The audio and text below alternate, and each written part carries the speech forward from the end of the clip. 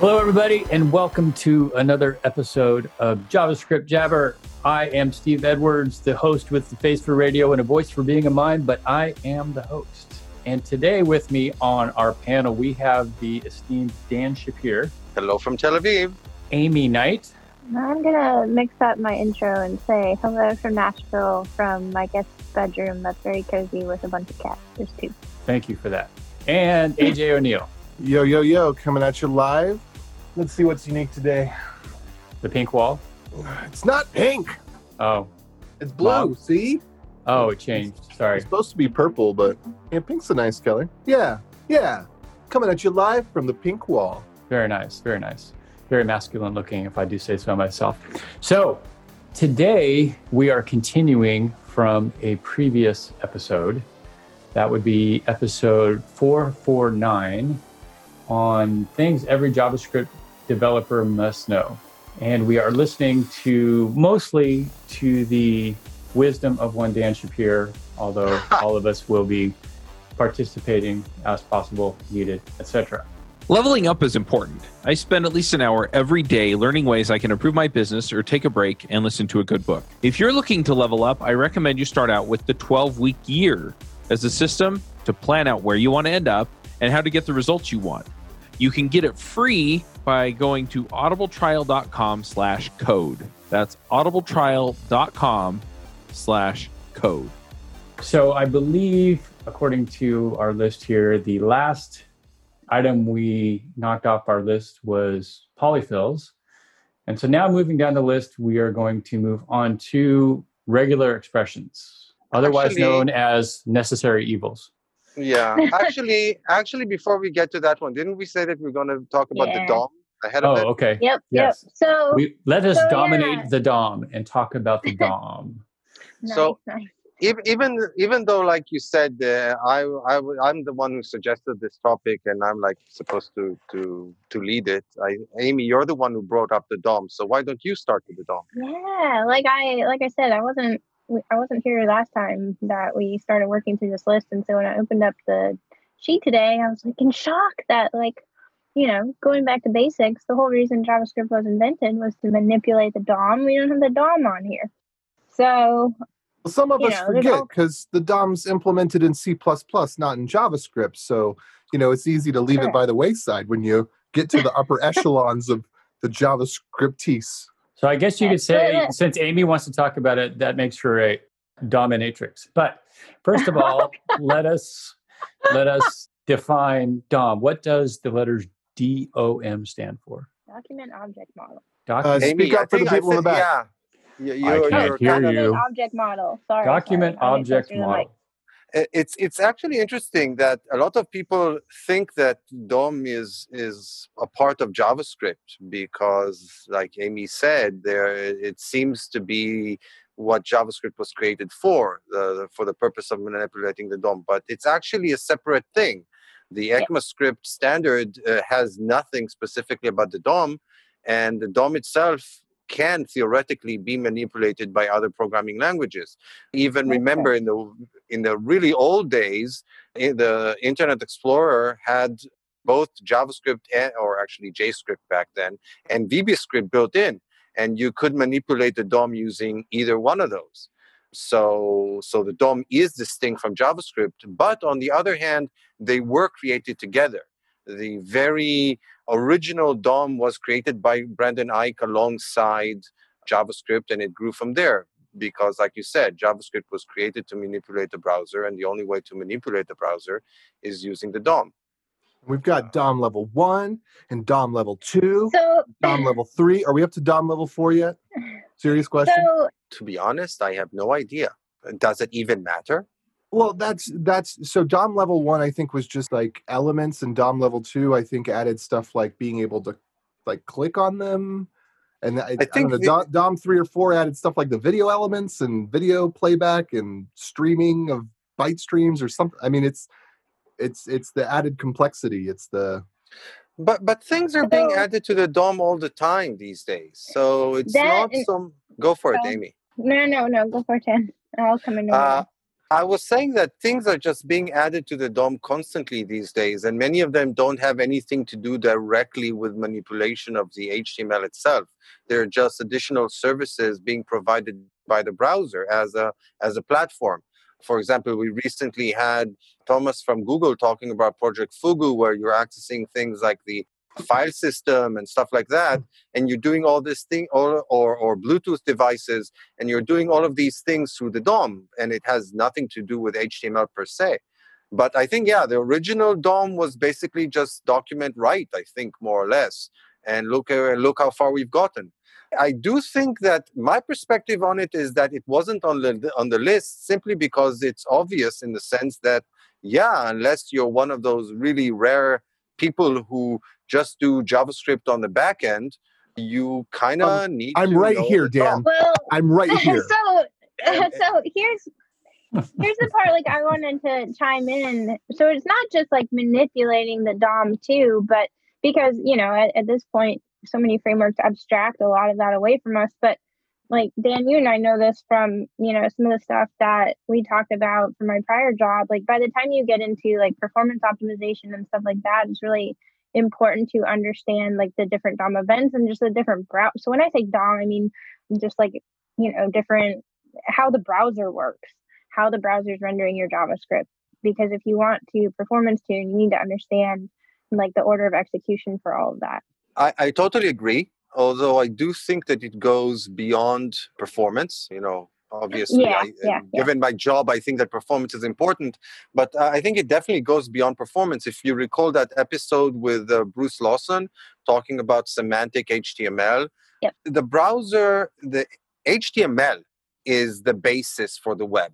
It's JavaScript is kind of an add-on in a sense, and you can't.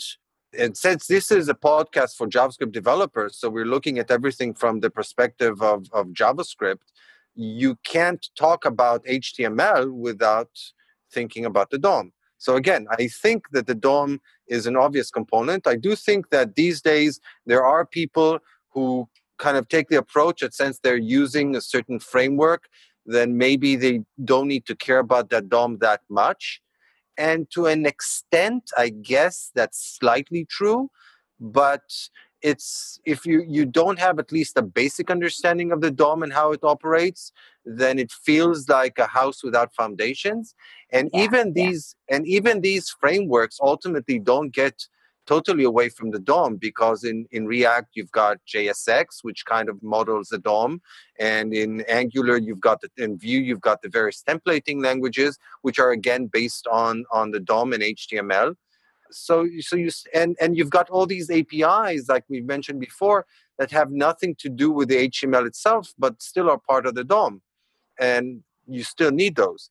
The one thing I will concede is that I don't think you need to memorize the DOM or the DOM API. I think the DOM has gotten to the point where it's so large on the one hand, and Google and the MDN are so good on the other hand, that you just need to know that something exists and to be able to find it. You don't need to exactly memorize the APIs. Yeah, and I think there is a short list of things that, basically the things you're going to interact with every single day if you actually use the DOM are things like append child, closest, style, set get attributes, add event listener. That's like add event listener is absolutely number one. And I mean, once you get after that, you start getting into application specifics. Create element too is probably there. But inner HTML. Inner HTML. Yeah, inner HTML, inner text. Anyway, I don't mean to build out the full list. Actually, there's like a dozen or so things that are things that you will use every day if you actually use the DOM. Actually, inner text is something like deprecated. I think you're supposed to use text content these days or something like that. I don't even know anything about that, but inner text works for me. Does what I needed to do. So, but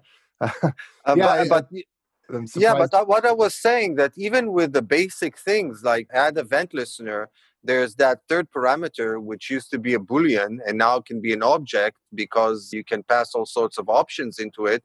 And I don't think anybody remembers all the options exactly what they mean.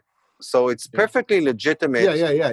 Yeah. Not try to remember all this API because the API is just huge. Yeah. And then one thing that we didn't actually talk about is what the DOM is. So for those in the back, HTML is text. It's something you can print out of a printer, and the DOM is a graph that represent that the text gets parsed and it creates a graph object that you can walk down. So it's kind of like a tree or graph representation of how things are connected, and then what methods, meaning like add event listener or things that will set the style or move things or sort them, that kind of stuff. That's what we mean by the DOM. It's once the HTML is parsed, the thing that lives in memory that you can interact with that is more akin to code is the DOM. And the DOM is why you get these weird situations where you've got a list of something and you call .map or whatever. I mean, they may have added that to the DOM by now, but you call some method that exists on every array and it doesn't work. That's the DOM. It's that's actually called a node list, which is completely separate from a JavaScript array. They have nothing in common other than that force the interface over it sometimes. Let me add a clarifying point too. So the HTML that you see on the page, what the browser does is it takes the DOM and it takes something called the CSS which is the similar structure for CSS when you're writing your HTML, and it mashes those two together into something that I won't get into, but then the output is the HTML you see on the page. Indeed, and there are lots of good talks about it. I think that some of them that you've given about how these things work together.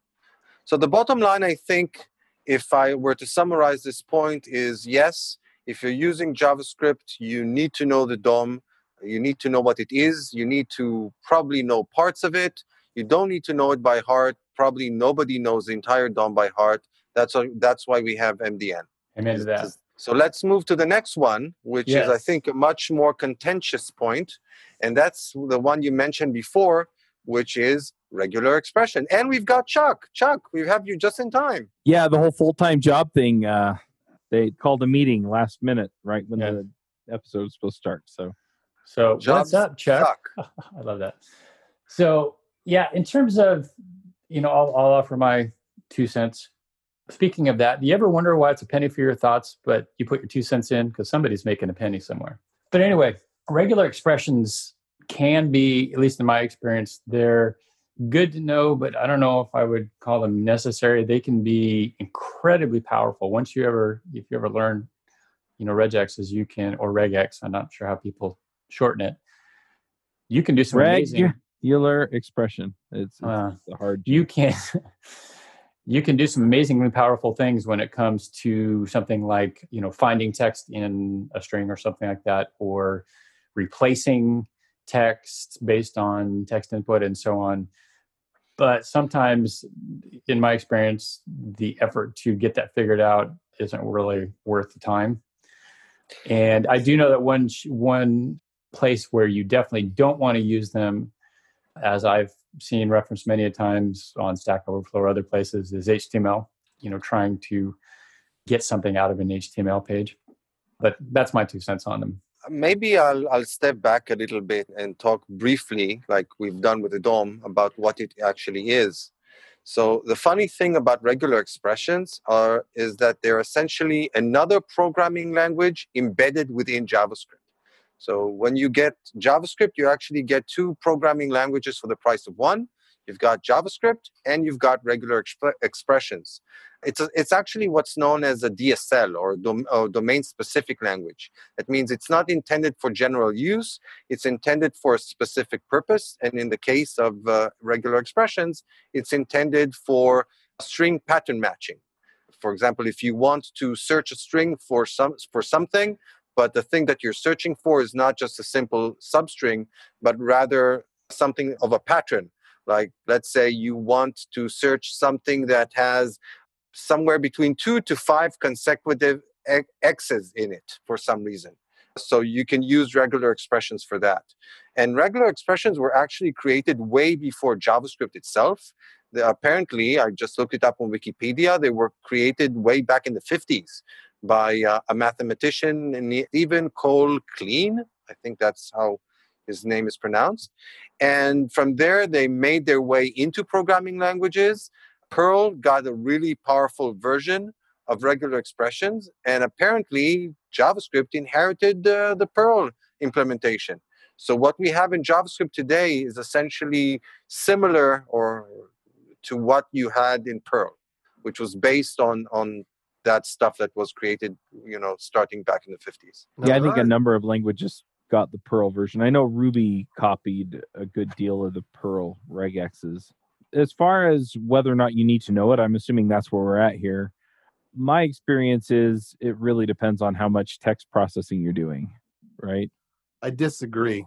I think regular expressions are something that every day you're writing code in a code editor.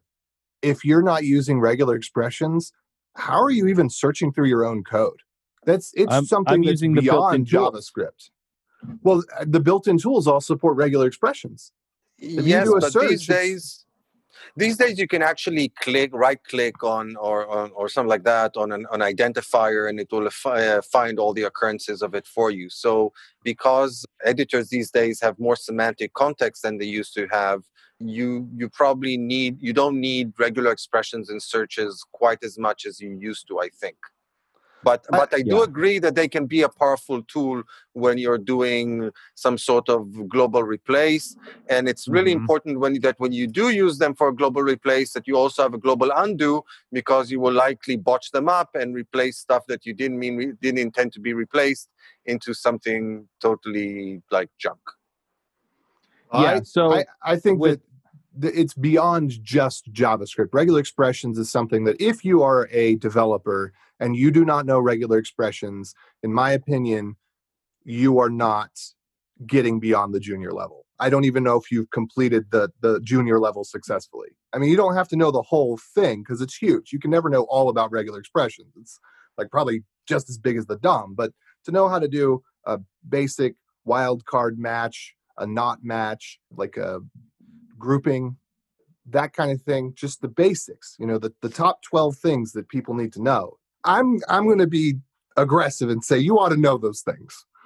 Well, if you're going off of the getting past the junior level, that to me is a little bit different conversation, because a lot of getting past the junior level, I mean, some of it is sure it's technical knowledge, but some of it is going to be effectively how many times have you seen how many problems, right?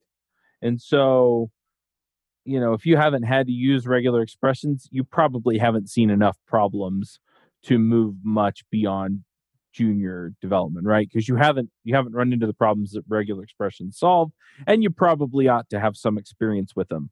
But that said, most developers, most of the time, they're not really using regular expressions all that much.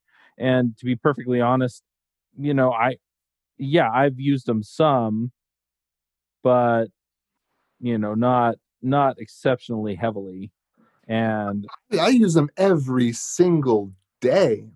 And if I ever need to scrape something, which I mean, anytime you're working outside of your own APIs, scraping becomes something that you have to do some of the time. Whether just text replace on objects that come in, like sanitizing HTML. And I know, like there's a lot of you could list out code that's going to be more efficient, but just to get things quickly done, I'm surprised. Do other people believe that most developers aren't using regular expressions on the daily?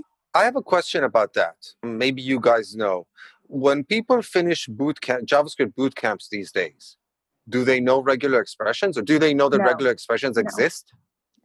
That exists, yes. No. I mean, other than the basics, I think. So they do know the basics. What are the basics? That it begins and ends with a slash?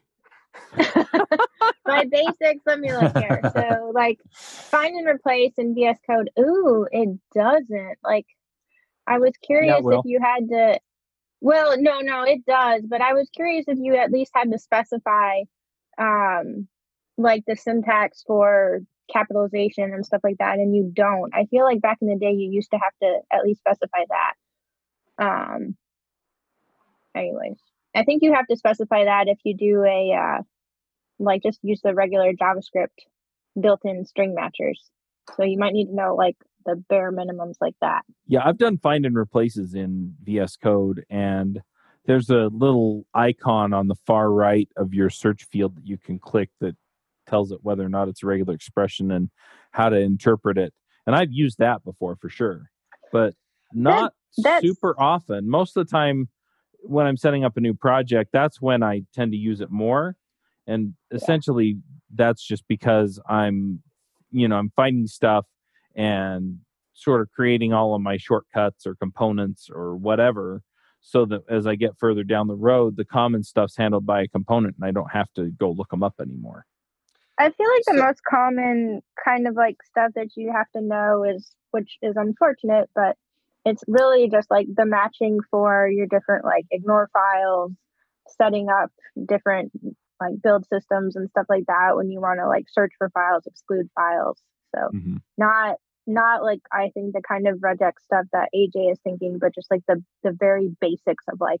So you're looking at it less from the perspective of the code that you're actually writing and more from the perspective of your development environment. Like tooling, yeah. And the tooling. Interesting. I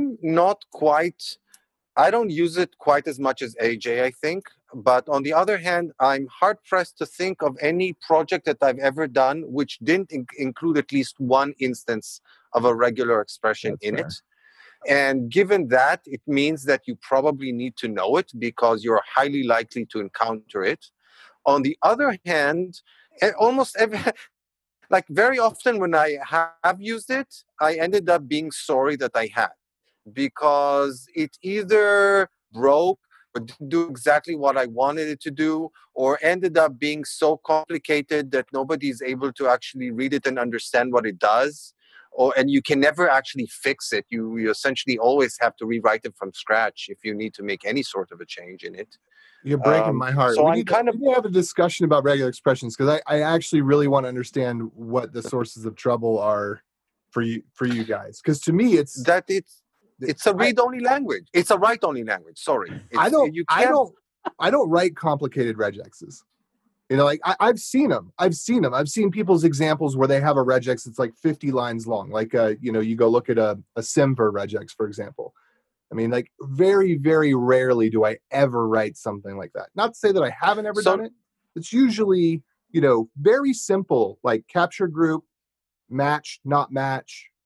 Like that's what let me tell you about a particular case in which I used regular expressions and they seemed to do their job really well. And then I ended up sorry for ever introducing them into the project. So we had this feature in Wix where... I'm getting popcorn. We had this feature in Wix where if you put in a text block, the product came up with this concept of smart links or whatever. And we would automatically identify parts of the text which looked like phone numbers or email addresses and automatically converted them into links, so that on a mobile device, you could just click that phone number and it will start up the dialer or open up the mail client or whatever. And in order to do that, what they did is essentially they took the text block, the person who implemented it took the text block and essentially parsed it as HTML in order to get the relevant text areas. And then they would search through the text areas looking for the relevant patterns. But it turns out that that's actually a fairly expensive operation. Taking a block of raw HTML text and parsing it just to find all the text blocks isn't cheap. It's work. So I had the really cool idea, talking about performance, that I could look at the string a priori before doing this parsing and see if there's anything in it which might look like a phone number. And if there isn't, then we could just short circuit and not do this heavy operation of parsing it. So it was okay, like if I made mistakes, if I decided that it should be parsed even if it shouldn't, but not the other way around. False positives are okay. False negatives are not okay. You want everything that might look like a phone number to get passed in. You don't want anything that definitely doesn't look like it to get passed in. Yeah, exactly. Although if you have made too many mistakes to the other direction as well, then there's no point in this whole exercise. So some false positives are okay, but not too many, and certainly you don't want the false negatives. And I use a regular expression for that, because taking a text block and then running a regular expression on it can be really, really fast. And then we ran into all sorts of problems because I misidentified IDs as being phone numbers.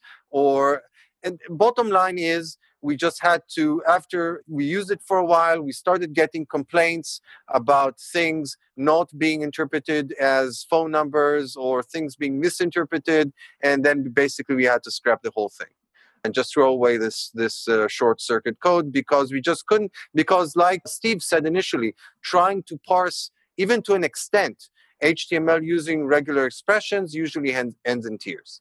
And it did in this case. It brings out Zalgo. Zalgo visits you. And another interesting scenario is I recently saw a page where the code was like, the browser was stuck for something like 20 seconds on 100% CPU. And it turned out that the problem was that they were using, I opened up the DevTools because that's what I do and stuff like that, because I was curious.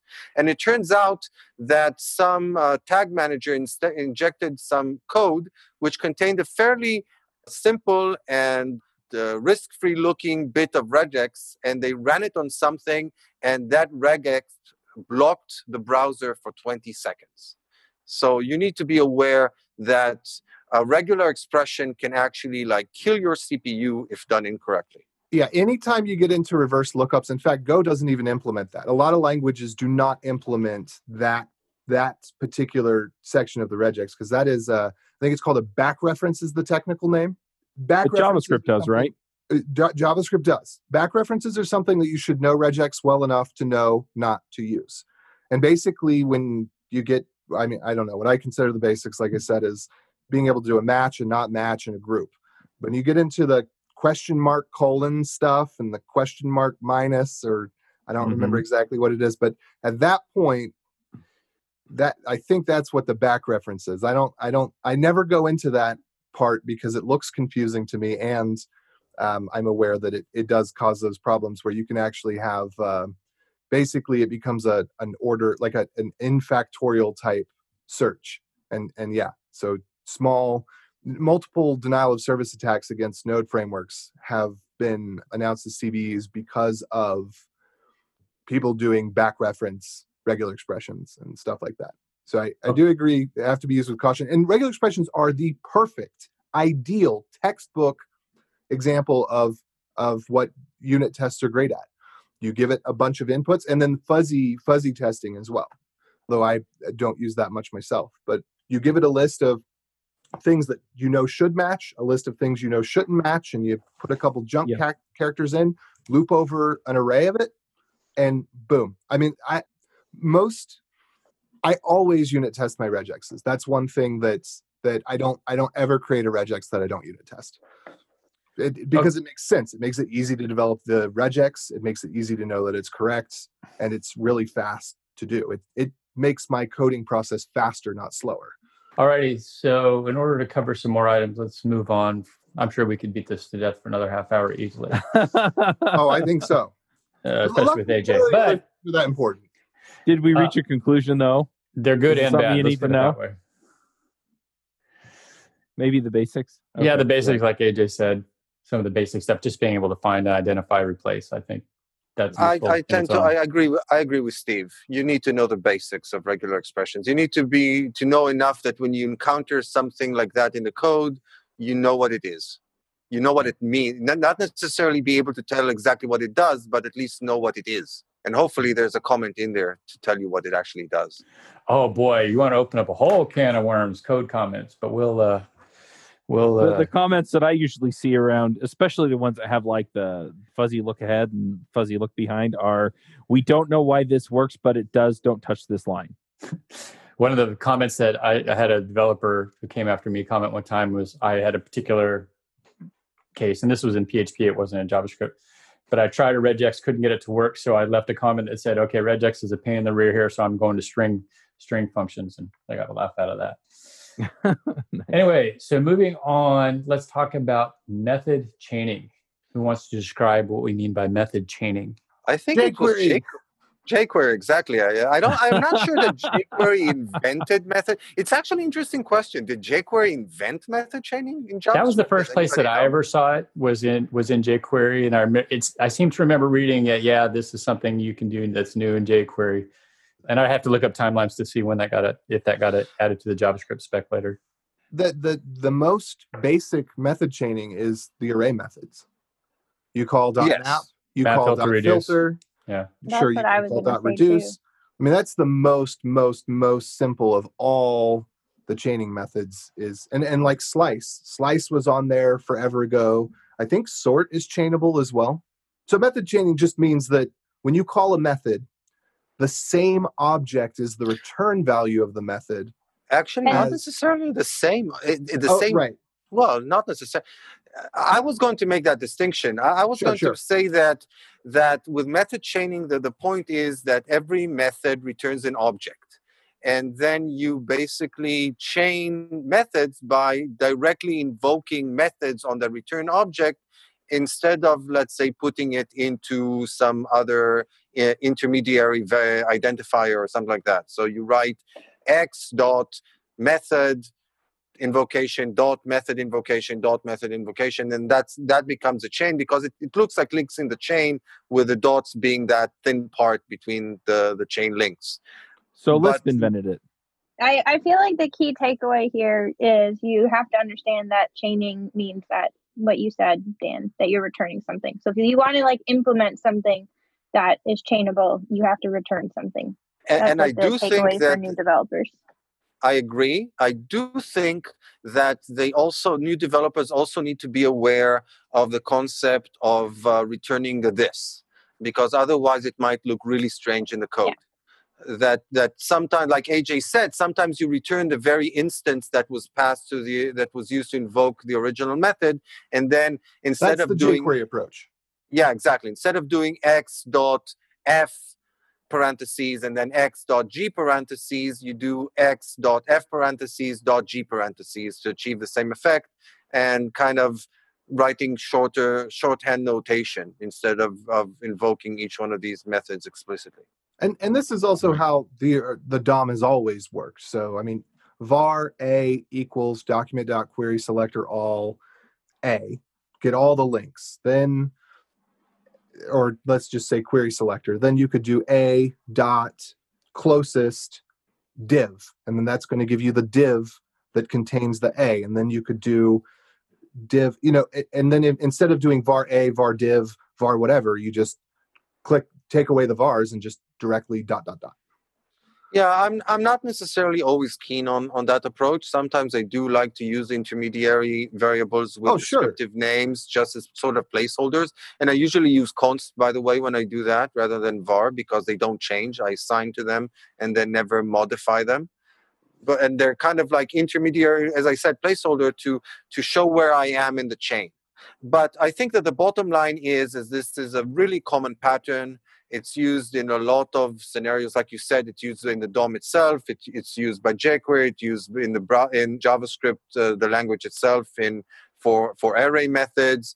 It's used by Lodash. It's used in a lot of situations. And consequently, I definitely think that you need to be aware of this pattern and understand what it means. Yeah, one thing that I want to ask related to this then is, and we talked about prototypes and this keyword and things like that, but those things play into how this works. So do you need to understand that interplay, or do you just need to understand what the pattern looks like? That's an interesting point. I do think that in a lot of ways with array chaining, this behaves like it does in most other object-oriented languages. You don't overwrite the this in those cases. So you need to understand what the this is, especially if you see the return this, especially if it's indeed applied to the same object. But I don't think you need to you don't need to understand prototypal inheritance in order to use method chaining, I think. Let's put it this way.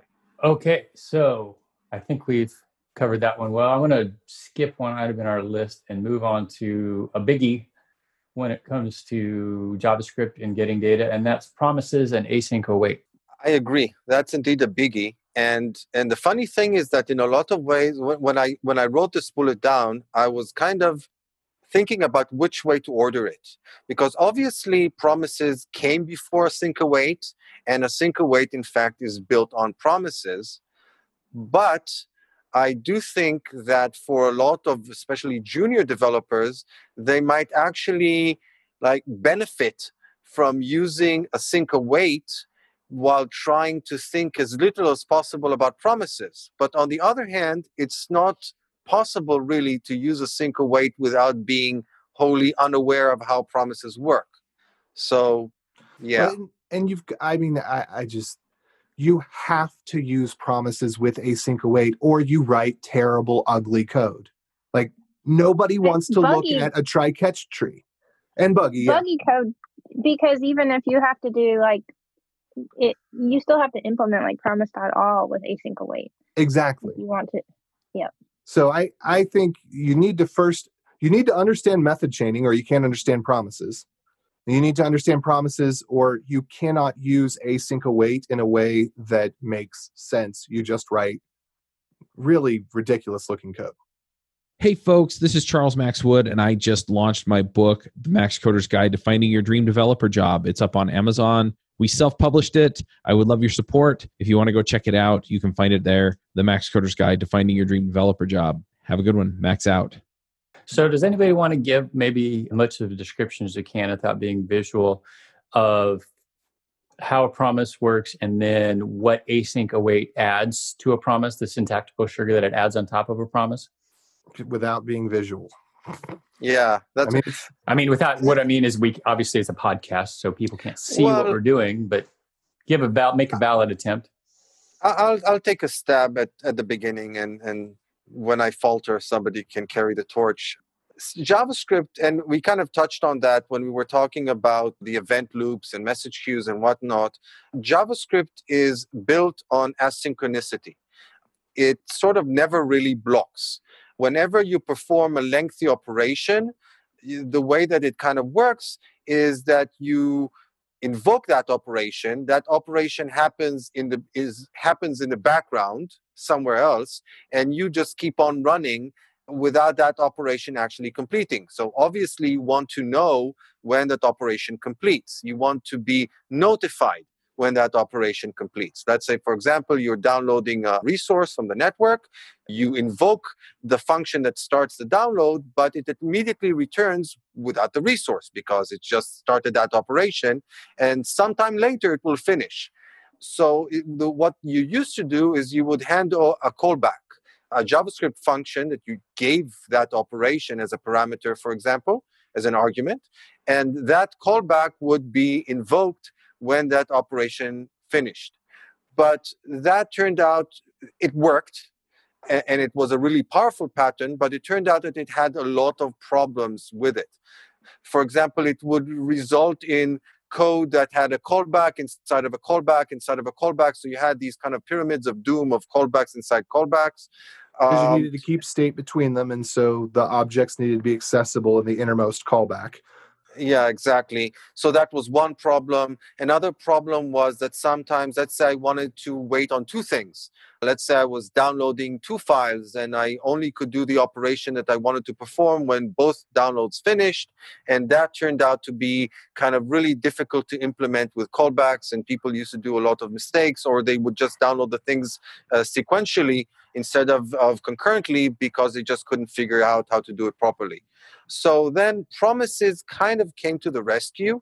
They weren't invented in JavaScript. It's a well-known design pattern that treats, and the idea is that the function that works asynchronously, you can't have it return the result because the result isn't ready. So instead, it still has a return value, and that return value is a promise that you will eventually get the result. So instead of passing in a callback as an argument to such a function, you do take its return value, but its return value is like a wrapper that says, I'm not resolved yet, but eventually I will be. And when I will be resolved, I'll have that return value that you were looking for. And the way that, sorry, go for it, Amy. Yeah, I was gonna say, like, a good visual, I think, is like a promise gives you this thing that you can pass around. Exactly. You can pass these around. You can reuse them. We said that like waiting for for a couple of things together used to be problematic. Well, with promises, you can combine them in interesting ways. And yeah, again, with lots of hand waving. The thing that was problematic before that I think promises help solve is the convention with promises is you have one input and one output. And that makes functions composable because you can load up an options object and pass it in, and it can go into the next one, into the next one, into the next one, whatever. Like you can kind of do, I guess, input chaining similar to the output chaining. So you have composable functions. You can do f of g of x. Whereas, not that you couldn't do it before, but there were so many different examples of how to do it poorly that the good examples of how to solve the problem didn't shine through. And when promises came around, the promise examples started out with people that knew how to do asynchronous code, showing you how to compose objects and functions in a way that you can pass them through a chain and get the desired result at the end. And of course, that did fall apart to some degree. But I think that was one of the great values of it, more than the pattern of promises was the documentation of this is how you use it. Because if we had that documentation and we all agreed that this is the way that we're going to do it before, we could have had success. But we didn't. Some people put their error as the last argument in the return function, and some people put it as the first. And with the dot then and the dot catch, you've got your solution and your error solved for it. You know exactly how you're going to get to when there's a good result and when there's a bad result. And you know that when there's a bad result, the bad result is going to bubble. It's the method by which we program was standardized in a way that whether or not you agree with it, and whether or not you understand it, it does it consistently and therefore becomes composable. The problem with promises, though, and you touched on that, AJ, is because they were based on composition of method chaining and composing functions, that they were really encouraged functional writing code in a functional style. And while a lot of JavaScript developers were really cool with that and even liked it a lot of JavaScript developers were not. A lot of JavaScript developers like to write code in the imperative way. And for people like that, being forced to chain thens look really weird and nothing at all like the JavaScript that they were used to. And you're sighing, AJ. Oh, I just think this is the unfortunate thing of we need another language in the browser. We just need an entirely different language that people that want to do things that, it's just JavaScript has fallen on this sword. If we had another language that people that don't like JavaScript could have been using, which I mean, now we have WebAssembly. So, I mean, we're going to see a lot more Rust development, but that's all, fairly functional. And maybe some other language, comes around that really takes hold that's more of an imperative language. But I think the worst thing that's happened to JavaScript is people trying to force it to be not JavaScript. Possibly, but I actually think that the async await was kind of like, to an extent, trying to pull it back, that making it possible to write asynchronous JavaScript is functional, and promises are a perfectly JavaScript way to do things because they make sense with how JavaScript works. Async await is something I would say is inherently not JavaScripty because it goes counter to the way that. So never mind. Yeah, but so another amusing story. So this one from a long time ago, I had this friend who was a C++ developer coming into JavaScript, and he was writing his first JavaScript application, and he came over to me to ask me a question, and his question was, I'm performing this network operation. How do I block on it until it finishes? And, And there was no, well, yeah, you could do synchronous Ajax back then, but really nobody, even then we knew better than doing that. So you really had no way of doing it. I basically told them, you don't do that. You use this weird asynchronous HTTP XML request object that the browser gives you. Well, these days, you kind of can do it because you can do a wait fetch. And it seems as if it's blocking because in the context of that specific function, it does in fact block the continued execution of that specific function. The tricky part is that other functions and even other instances of that function can execute while you're waiting for that fetch to finish. But that particular invocation instance of that function will indeed be blocked. And I've said this before, I broke my edge. I have started using async await. And for me personally, I feel like I can use it in a way that makes the code more readable to me. Now, is it more readable to someone else? Does someone else understand any better what it's doing? Probably not, because they'll see that I'm doing like an await and then a dot catch and then returning a defaults object, and they probably have no idea what that means. But as someone who has been using promises for a long time, and there are situations where it's like, well, it would be nice if I didn't have to nest this, and I can eliminate a couple lines of code, and it does actually read easier. But I don't think it reads any easier for someone that doesn't understand promises because I'm mixing in promise.all, dot catch. Sometimes I do chain with a dot then. It's a tool in the toolbox, but yeah, there's most of my code that has async await in it is mix and match. All right, so we've got probably another 5-10 minutes left. So let's try to knock out another item on our list here, and that's iterators and generators. Oh, yeah, I wanted to know if we could bring up two things that are not important that no one needs to bother learning, and you just brought up the one on that list. Oh, okay. Which one of the two is that? Oh, no. That was one line item on the list, was number 13, iterators and generators. And okay. So, I think that's the dumbest thing that we ever don't need to happened. learn those things, so let's move on.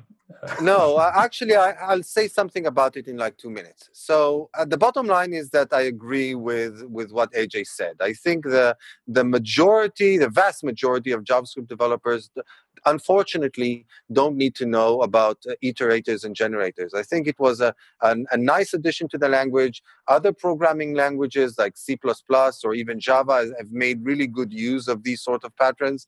But in JavaScript, they kind of, died on the vine to an extent. I do think that people who implement libraries and frameworks can benefit from them because you could use them to create really powerful APIs that do a lot of stuff on the outside, look really like arrays and stuff, and use the iterators and generators on the inside. In fact, the JavaScript itself does that. The spread operator is built on top of iterators and generators, and spread operator is really useful and definitely something that the JavaScript developers need to know these days. But I do agree that that unless you're implementing libraries and frameworks, you probably don't need to know about them. And I would ask you, if you are implementing libraries and frameworks, please don't. Just use promises or async await. Don't add one more weird thing to the mix, because it's not like they came up with a sane implementation that is intuitive and that's easy to use. It's like, let's dig into our mind caves and come out from random theories from the 60s and create a whole new way to implement this that's not like anything else and that's completely confusing. Like, you use generators and iterators in other languages, they make sense, they're consistent with the language. Generators and iterators in JavaScript, if there's one feature that is the most removed from how JavaScript works, that's what I would pick. It's so odd. But that's what I'm saying. To use iterators, you don't need generators, and you may not even need to be aware of the fact that there are iterators under there. So inside the library code itself, where unless you're doing a PR on the code that I've written, there might be generators and iterators. From the outside, it just looks like a collection. Think about the JavaScript map and set objects. I don't want to go there either. Oh. But that's map, set, symbol, like those things. I don't even want to talk about them. I'm not going to comment more. I was just going to chime in and basically say we use iterators, but we tend to think of them as functionality on a collection, like Dan said. So, you kind of have to understand what they do, but it's so transparent almost, because it's just something that we're so used to doing that you don't even have to think about that there's an iterator underneath it. Yeah. But yeah, I agree with you guys. I don't think this is something that you need to deeply understand at all. Yeah, Okay. It's like Ninja Code. But I think understanding iterators is good, but understand it in a language that implemented them on purpose and consistent with the language. Well, that's the other thing that's fascinating to me about this is that, we just talked about async await, and they pretty much lifted that straight out of C++ or C#. Yeah, absolutely. Microsoft on right? the committee took over from Douglas Crockford, put in async await. And, I think the syntax is nice on that, but yeah, implementing an iterator is confusing at best. And not in a normal language, it. or not in a language where they were intended to be implemented. But yeah. Anyway. So the other one I wanted to bring up that this one we might fight about, but if I can bump this one, service workers, I've only seen them implemented wrong. I've never seen them implemented in a way where it benefited the application in its caching layer, in its functionality, or in its performance. I know that top engineers at Google's are doing it, but I've never seen it at a company that I've worked with where service workers did anything but problems. So you want to define a service worker real quick, AJ? Service worker could be really useful in niche applications. That's not a definition. It allows you to it allows you to capture and rewrite and substitute content for HTTP requests. That's one of the core benefits of it. Is it allows you to take control. It allows you to basically bring the web server into the browser to some degree. It's a client-side proxy, essentially, is what it is. So every network request that is issued by your web page can be intercepted, or in some cases must be intercepted once you have a service worker in place by that service worker, and that service worker can either just pass it through or can do whatever it wants with it. It can redirect it somewhere else, it can bring content from somewhere else, whatever. And by the way, I have to say that a good friend of the show, Kyle Simpson, Getify, would totally disagree with you on this one, AJ. I'm actually watching video course that he has on front-end masters, where he literally claims that every web developer needs to know and understand service workers, just so you know. I think first you got to understand HTTP and a web server and routing. And there's a lot of things you got to understand first. And I think there are only niche cases where service workers have a real tangible benefit other than they're super cool and awesome. Yeah, I usually hear people talk about service workers when I hear them talk about single page apps. And so I'm just going to go down to the spa and have the service worker give me a back rub. And beyond that, sorry, that was terrible. Yeah, I mean, you can build functional websites without it. And so to that extent, I don't know that it's something you need to understand. But if you start running into some of the issues that it solves, again, it's one of those things, kind of like the deep knowledge on regular expressions. If you start getting into some of those areas, or you're running a single page app where you actually do want some of those end runs to be happening, to the back end, or you want something to be managing your cache, or, some of the things that service workers actually do and do well, then get in and start understanding them. The main thing that service workers give you is the ability to work offline. That's the main selling point of service workers.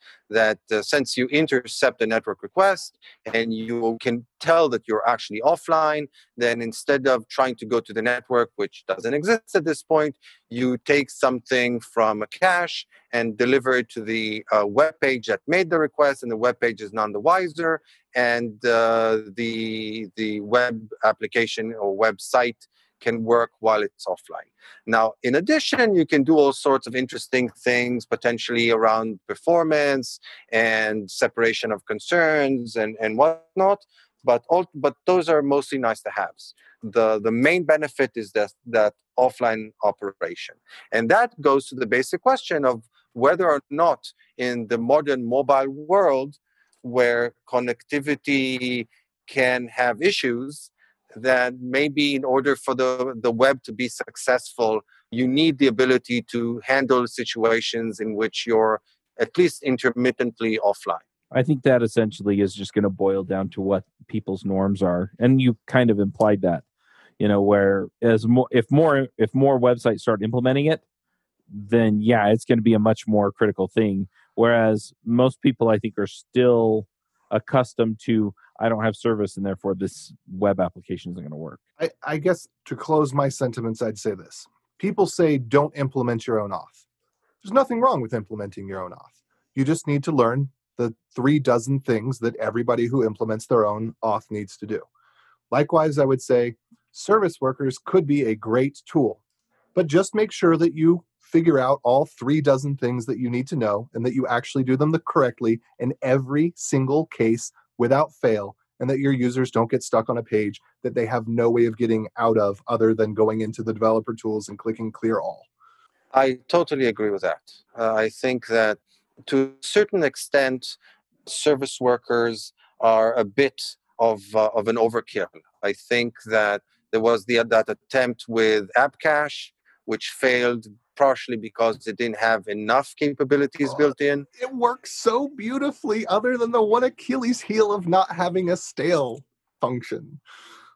So anyway, they compensated by going the total opposite direction of essentially giving you total control in JavaScript of everything.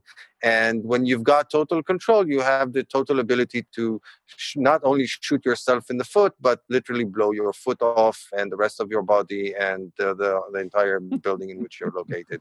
And well, that's kind of like the Web SQL IndexedDB thing too. Like Web SQL was too simple. They didn't want to, say, okay, it's just going to be SQLite. That is the standard. So then they went to IndexedDB, where it's like, nobody has any idea how you'd start to use this. Okay, so with that, we're going to wrap up our topics for today. We still have quite a number of items on our list. Well, not quite, probably 8 or 9. So maybe we'll come back and do a third episode and wrap up those items. If you disagree, please tweet at us. Or if you heartily agree. And just make sure it's an angry tweet, too. We really like being yelled at and treated disrespectfully. Yes, that would be at JSJabber, CMax Wood in particular, for the angry tweets. And then... yeah, we love it. I wonder who CMax Wood is, because I'd feel bad. Anyway. When I first started taking computer science classes in college, I thought programming was just a joke. In fact, I changed my major over to engineering and started doing computer engineering and chip design. Then I found Ruby, and I fell in love. I love Ruby. It was my first real programming language where I dove deep and really learned how to make software that makes a difference for other people. Since then, and the way that we got started with devchat.tv, we started a show called Ruby Rogues. It's currently in the 400s of episodes. We've talked to hundreds of people in the Ruby community, about the Ruby programming language, about Rails, and about what makes good programming. So if you're interested in Ruby Rogues, or you just want to hear a long series of experienced programmers talking about real problems, then go check out rubyrogues.com. Anyway, so moving on to picks, we will start with the best looking out of all of us and go with Amy. Okay, thanks. I'm going to go with, I don't know, I haven't tried this yet. Browsing Hacker News this morning. It looks like it's something called the markup. And it looks like if you type in your URL, it will tell you all the different trackers that are associated with that URL and where it's sending all of your data. I don't know. There's a lot of different tools I feel like out there that do this, but I don't know. It was on Hacker News this morning, so I figured it was worth a try. Yeah, I use a plugin called Ghostery that displays all the trackers. Yeah, I've used that one in the past too. And I feel like I need to pick something else. I'm looking around if I have anything interesting in my room or refrigerator, or I don't know. I don't have anything. I don't know. I got nothing new and exciting. Have I picked frozen yogurt lately? I don't know. I don't know what they're called. I think you have in the past, but they all run together after a while. They're so good. I'm like addicted to this new kind that I've been buying. I think it's called, starts with a Y, I think. Yeah. Okay. That'll be my other pick. It's YASSO, frozen Greek yogurt. Super good. Ooh, Greek's good. Is it low fat? Yeah. Greek's usually sort of high in fat, is it? No, I mean, I don't know how much fat is on here. I'll try to look. Okay. But it's like 5 grams of protein and only 100 calories. And what's the sugar on here? The sugar's not very bad either. And I take that. Sugar's 13 grams. So only 2 grams fat. But they're really good for little snacks. I'm addicted to them. Good deal. All right, Dan. I have to say that getting pics is becoming ever more challenging for me. I guess partly it's just because, more episodes being on the show, but it's also the current situation with COVID, because I'm literally not leaving the house. And by the way, in Israel, we are under lockdown yet again. I think we're the first country in the world to do a second lockdown. Yay, what an achievement for us. No, I think Australia beat you to the punch a little bit, but maybe they're same time. I don't know. Anyway, it's really becoming difficult to pick nice things when you're always just stuck inside. So after some thought, I decided to actually pick you, Steve, because I've been seeing those terrifying images coming from the West Coast that literally look like the apocalypse, with these huge fires that you've had over there. And I know, Steve, that you're a volunteer firefighter. And I have to say that I really look up to people who are willing to put themselves out there and literally risk life and limb for the benefit of the community and go above and beyond. So I definitely want to thank you for that, even though I don't live over there, but I have friends who do. So thank you very much for what you and your and the other firefighters over there have done, saving lives. Thank you very much for that. Thank you for that. I spent a couple days and nights during those first 4 days when it was really quite hairy here in our particular area where I'm a firefighter. And these fires went all up and down Oregon, from north to south. We were fortunate where I'm at in Clackamas County in that we didn't have a huge loss of buildings and structures and homes and stuff and lives. I don't think we had any lives lost here in our county as compared to farther south. Marion County and Jackson County, farther south, they had a number of buildings and whole towns just wiped out. But There were many, many people who were out there 3 and 4 days at a time, much longer than I was. But yes, it's a lot of work, a lot of smoke, but definitely worth it when you've helped save homes and lives and property with these wildfires. And these are once in a blue moon type fires, at least for our area. And there's a whole different conversation about why we've had them. It was a combination of 24 hours, probably about 48 hours actually, of really, really hot, dry winds just cranking up to like 50 miles an hour at some points. And that's what really drove a lot of the fires in the first couple of days. And there's bigger topics of forest management or lack thereof and allowing brush to build up and create these tinderboxes. But anyway, all that to say, thank you for the shout outs. There's many, many people like me who are out there for a much longer time and doing a lot more. So let's move on to AJ.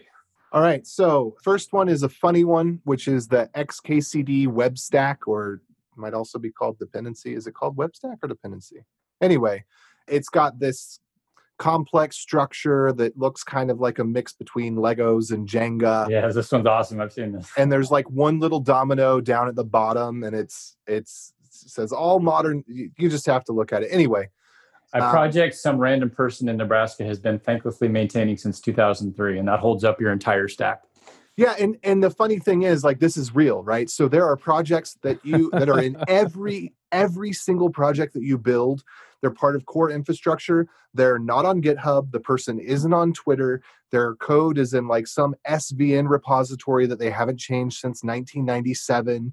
Sometimes the code hasn't been updated since 1997. And it's just like a fundamental part of everything, but it's totally outside of the realm of anything a modern developer would understand if they haven't dug deeper. And so I just thought that that's like hilariously true. And, it is what it is. I'm also going to pick YCs, that's Y Combinator's How to Start a Startup. Probably picked this in the past. If I haven't, I've done you all a disservice. Anybody who is technical founder or on an early stage, a technical member of an early stage team should watch this video series, because I don't even remember all the reasons, but it's really good. And it's not the panacea of advice, but it's advice worth listening to. Absolutely 100% for sure. Is it advice that you should follow? I mean, it's case by case, but this is generally good advice about how to think about a product, how to think about growth. And even if you're not a co-founder, if you're on an early stage technical team, I think that you will enhance your benefit to them, which you're obviously there not for the money, but because you love the product and because you want to see that benefit. So even if you're not on the business end, I think learning some of this would be beneficial to you. I'm also going to pick, so Matt Holt that we had on the show last week, I run into stuff of his all the time. He's the most prolific developer in terms of solving problems that I have, that I run into over and over and over again. So he's got a code base called Archiver that builds a binary called arc that handles every type of archive except for 7Z. So it's got RAR, BZ2, tar, zip, you name it, it handles it. And I'm going to talk with him today, actually, about seeing if he'll allow a little bit of C code in order to get the unzip handling done.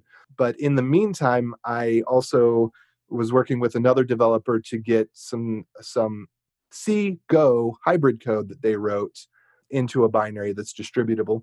So if you're interested in either of those, I've got a cheat sheet for Arc up already at webinstall.dev/arc, that's ARC.